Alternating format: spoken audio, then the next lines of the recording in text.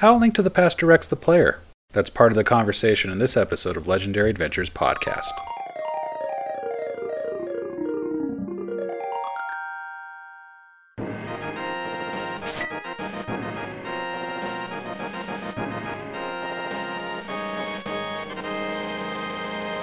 From the Hylian Book of Medora. If you make it to Sanctuary, listen carefully to what the Sage and Zelda have to say. Now you should know what you have to do. From here on, the places you go will be displayed as symbols on the map. It's probably a good idea to keep an eye on the map while progressing. Start by going to Kakariko Village and picking up the information that is waiting for you there. You can also find some items in this village. Players should have no trouble finding Kakariko Village. It's marked on the map with a red X over the northeastern corner.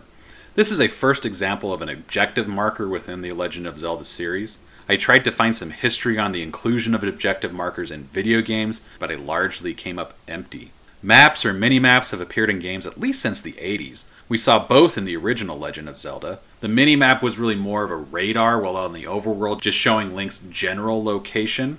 However, within dungeons, once the dungeon map was collected, it would fill in and show Link's exact location within the dungeon. Zelda 2 got rid of all of the maps, but they are back here in A Link to the Past, with players having a full and detailed map of the overworld from the very start, and it's built right into the game. When it comes to objective markers, an article on Game Developer titled The History of the Quest Compass and Its Dreadful Convenience by Felipe Pepe makes it clear that objectives marked on screen with a compass or an arrow have been around since at least the mid to late 90s. On-screen arrows are used to guide the player in Grand Theft Auto, which was released in 1997, and in Crazy Taxi in 1999. The article, however, is only focused on quest markers that appear on a screen compass or that are superimposed like an arrow. To my knowledge, in Zelda games, objective markers are generally only visible to players when they open a subscreen map. There are a few instances where players can see objectives without going to a subscreen, but I'd say that's the exception and not the norm from the series. I could find no information on when objective markers like these first started to appear, but we can plainly see they were part of the Zelda series since the early 90s.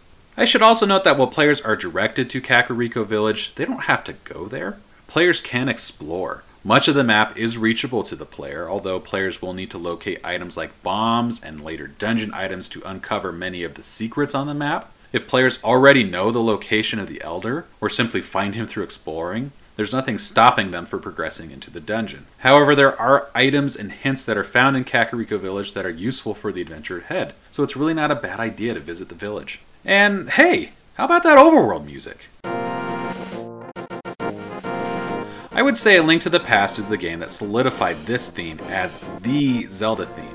Of course, it made its appearance in the first Legend of Zelda, where it sounded like this. Zelda 2 used only the opening fanfare before its overworld theme went off in its own direction.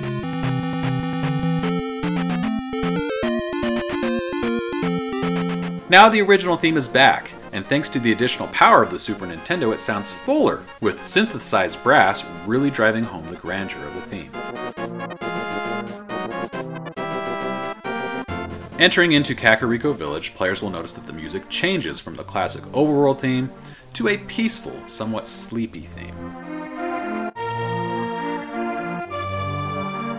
This is the first appearance of the now iconic Kakariko Village theme. It appears in a number of games in this series, sometimes as a straightforward rearrangement, as seen in Ocarina of Time,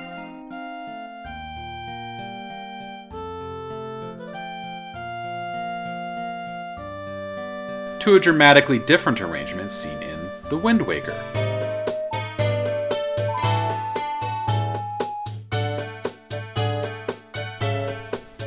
It's a beloved musical cue, and Zelda fans really sit up and take notice of it. Twilight Princess managed to avoid controversy when introducing an entirely new theme for Kakariko Village by opening that new theme with a very clear reference to the original.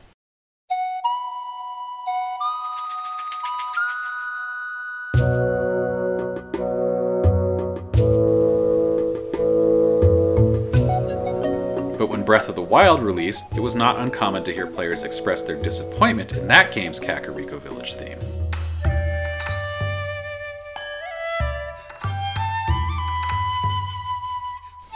It included no references to the theme from A Link to the Past.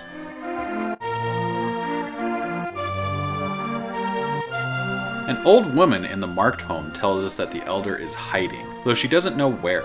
She does, however, tell us more about the Master Sword, saying it was forged by the ancient inhabitants of the land known as the Hylia, and that the sword now rests in the forest. She says someone else in town might know the Elder's location, turning us loose to explore. In Kakariko, players can find the former hideout for thieves. It's full of treasure. There's also an underground grotto with treasure. There are 2 magic bottles to find, a bug net, and a number of hints that will come in handy later. However, players will also learn that Link is now a wanted man, and a couple of villagers will call castle guards on him.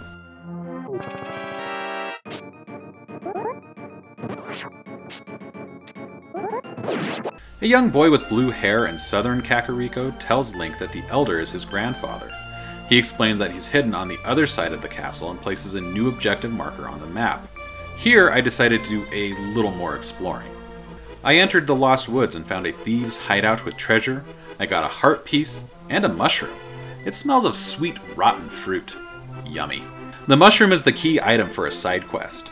I could have cashed it in right away, but instead I returned to the main story quest path. Traveling east of the castle, players will find an area with dead grass, ruins, and Armos enemies. These are the statues that spring to life when Link is near.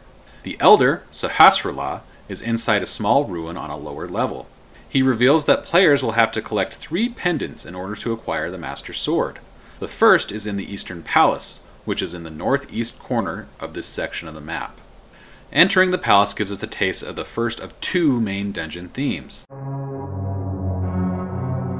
This music is used in all dungeons of the Light World. It has ominous bass notes and a somewhat mournful melody. It's played on synthesized trumpet.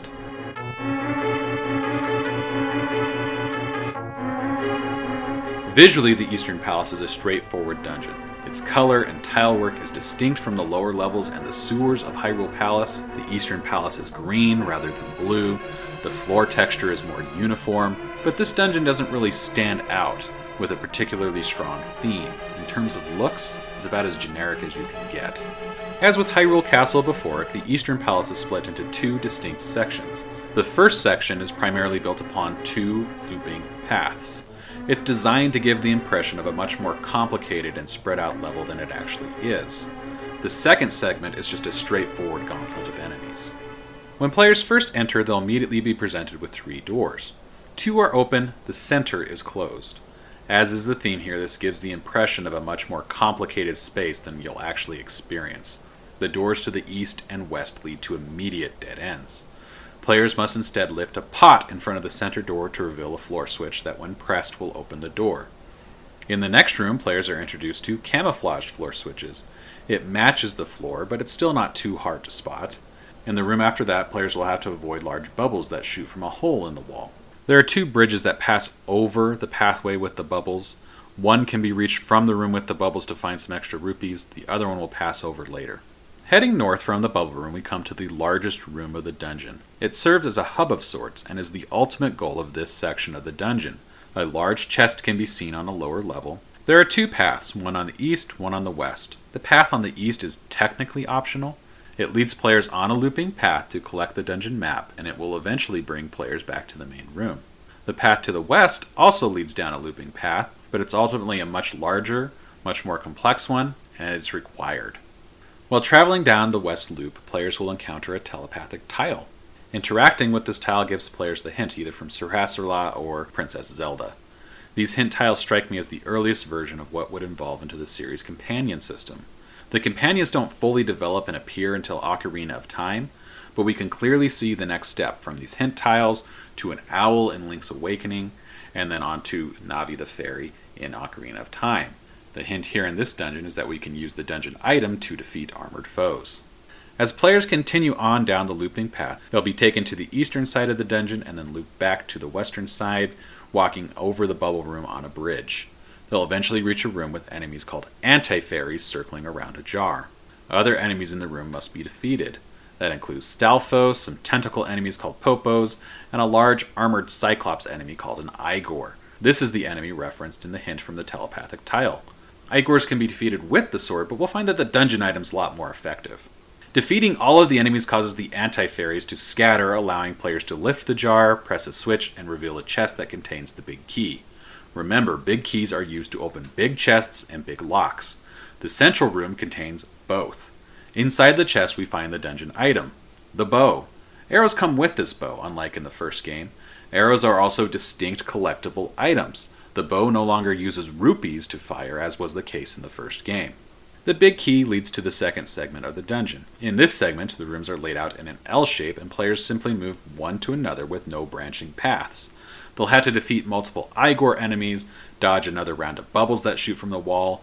This time they're shooting from all sides when we see them. The room appears to contain 4 camouflage switches, but only one is real. Finding the real switch opens the path forward. Players will continue forward, defeating more Igors, and they'll eventually reach a room with a horned skull pattern on the floor outside a door. Each time I play, I always think this is marking the door to the boss, but no, it actually leads to an antechamber where players will have to defeat more Igors before taking on the boss. Zelda 2 introduced the idea of a unique musical theme for bosses.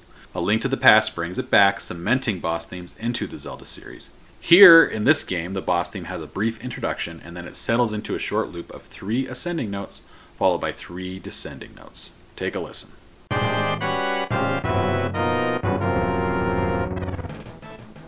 The arrangement is heavy and synthesized brass, and a driving snare drum beat in the background that really creates a frantic feel to the music.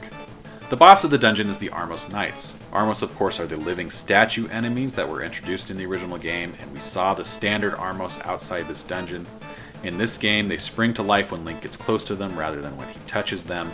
The Armos Knights are giant Armos enemies that jump around the room in a pattern, first moving in a circular formation before lining up on the north wall, then marching south before repeating the pattern over. They can be defeated with the sword, but they fall faster to arrows. This perhaps is something else that we can glean from that earlier hint tile. 3 arrows will defeat a knight. When only one remains, it will turn red and begin actively trying to crush the player. At this point, I personally start using the sword. I just find it's easier to land hints, but you can still use the arrows and it will defeat the enemy faster. After the last knight falls, players are rewarded with a heart container and the Pendant of Courage. Heart containers from bosses are required to be collected in this game. I believe that's a remnant of the design philosophy from Zelda 2 just living on here. There, players were given an automatic level up for completing a dungeon. There is, of course, no level up here. The heart container is the closest thing to it. While heart containers from bosses were largely optional in the first game, and they'll become optional again later in the series, they are required here, showing the influence of Zelda 2. Returning to Sahasrahla, he marks the location of the next 2 pendants on the map and gives Link the Pegasus shoes. These allow Link to perform a fast-moving dash attack and are required to complete the game. Sahasrahla also tells Link of a useful item that's found east of Lake Hylia. In the next episode, we'll go get that item, we'll take a trip to the library, and we'll travel to the Desert Palace.